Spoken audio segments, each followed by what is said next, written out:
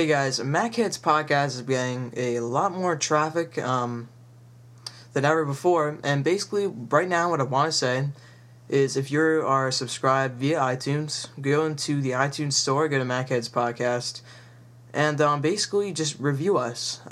It'll help us out a lot. Let's say people are looking around, they find us, they're looking for let's say stuff about Macs or podcasts about Macs, they look us up, they find us, and they want to see a good amount of reviews, thinking, hey, instead of taking a chance here and wasting my time listening to this, I see that these people already like it, so it must be pretty good. So if you guys could help us out, review the podcast, and whether it's good or bad, obviously there's some people that this is not for you, review it anyways. It's your own personal opinion, but if you have a good review, please write that down so other people can see it and other people can subscribe and listen to us.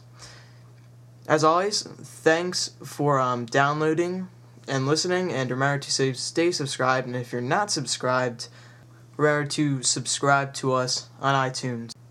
Alright, well, thanks again for listening, and remember to keep up to date, and you will see a new episode of MacHeads Podcast, which should be episode 6, coming out in the next week or so. Thanks again for listening.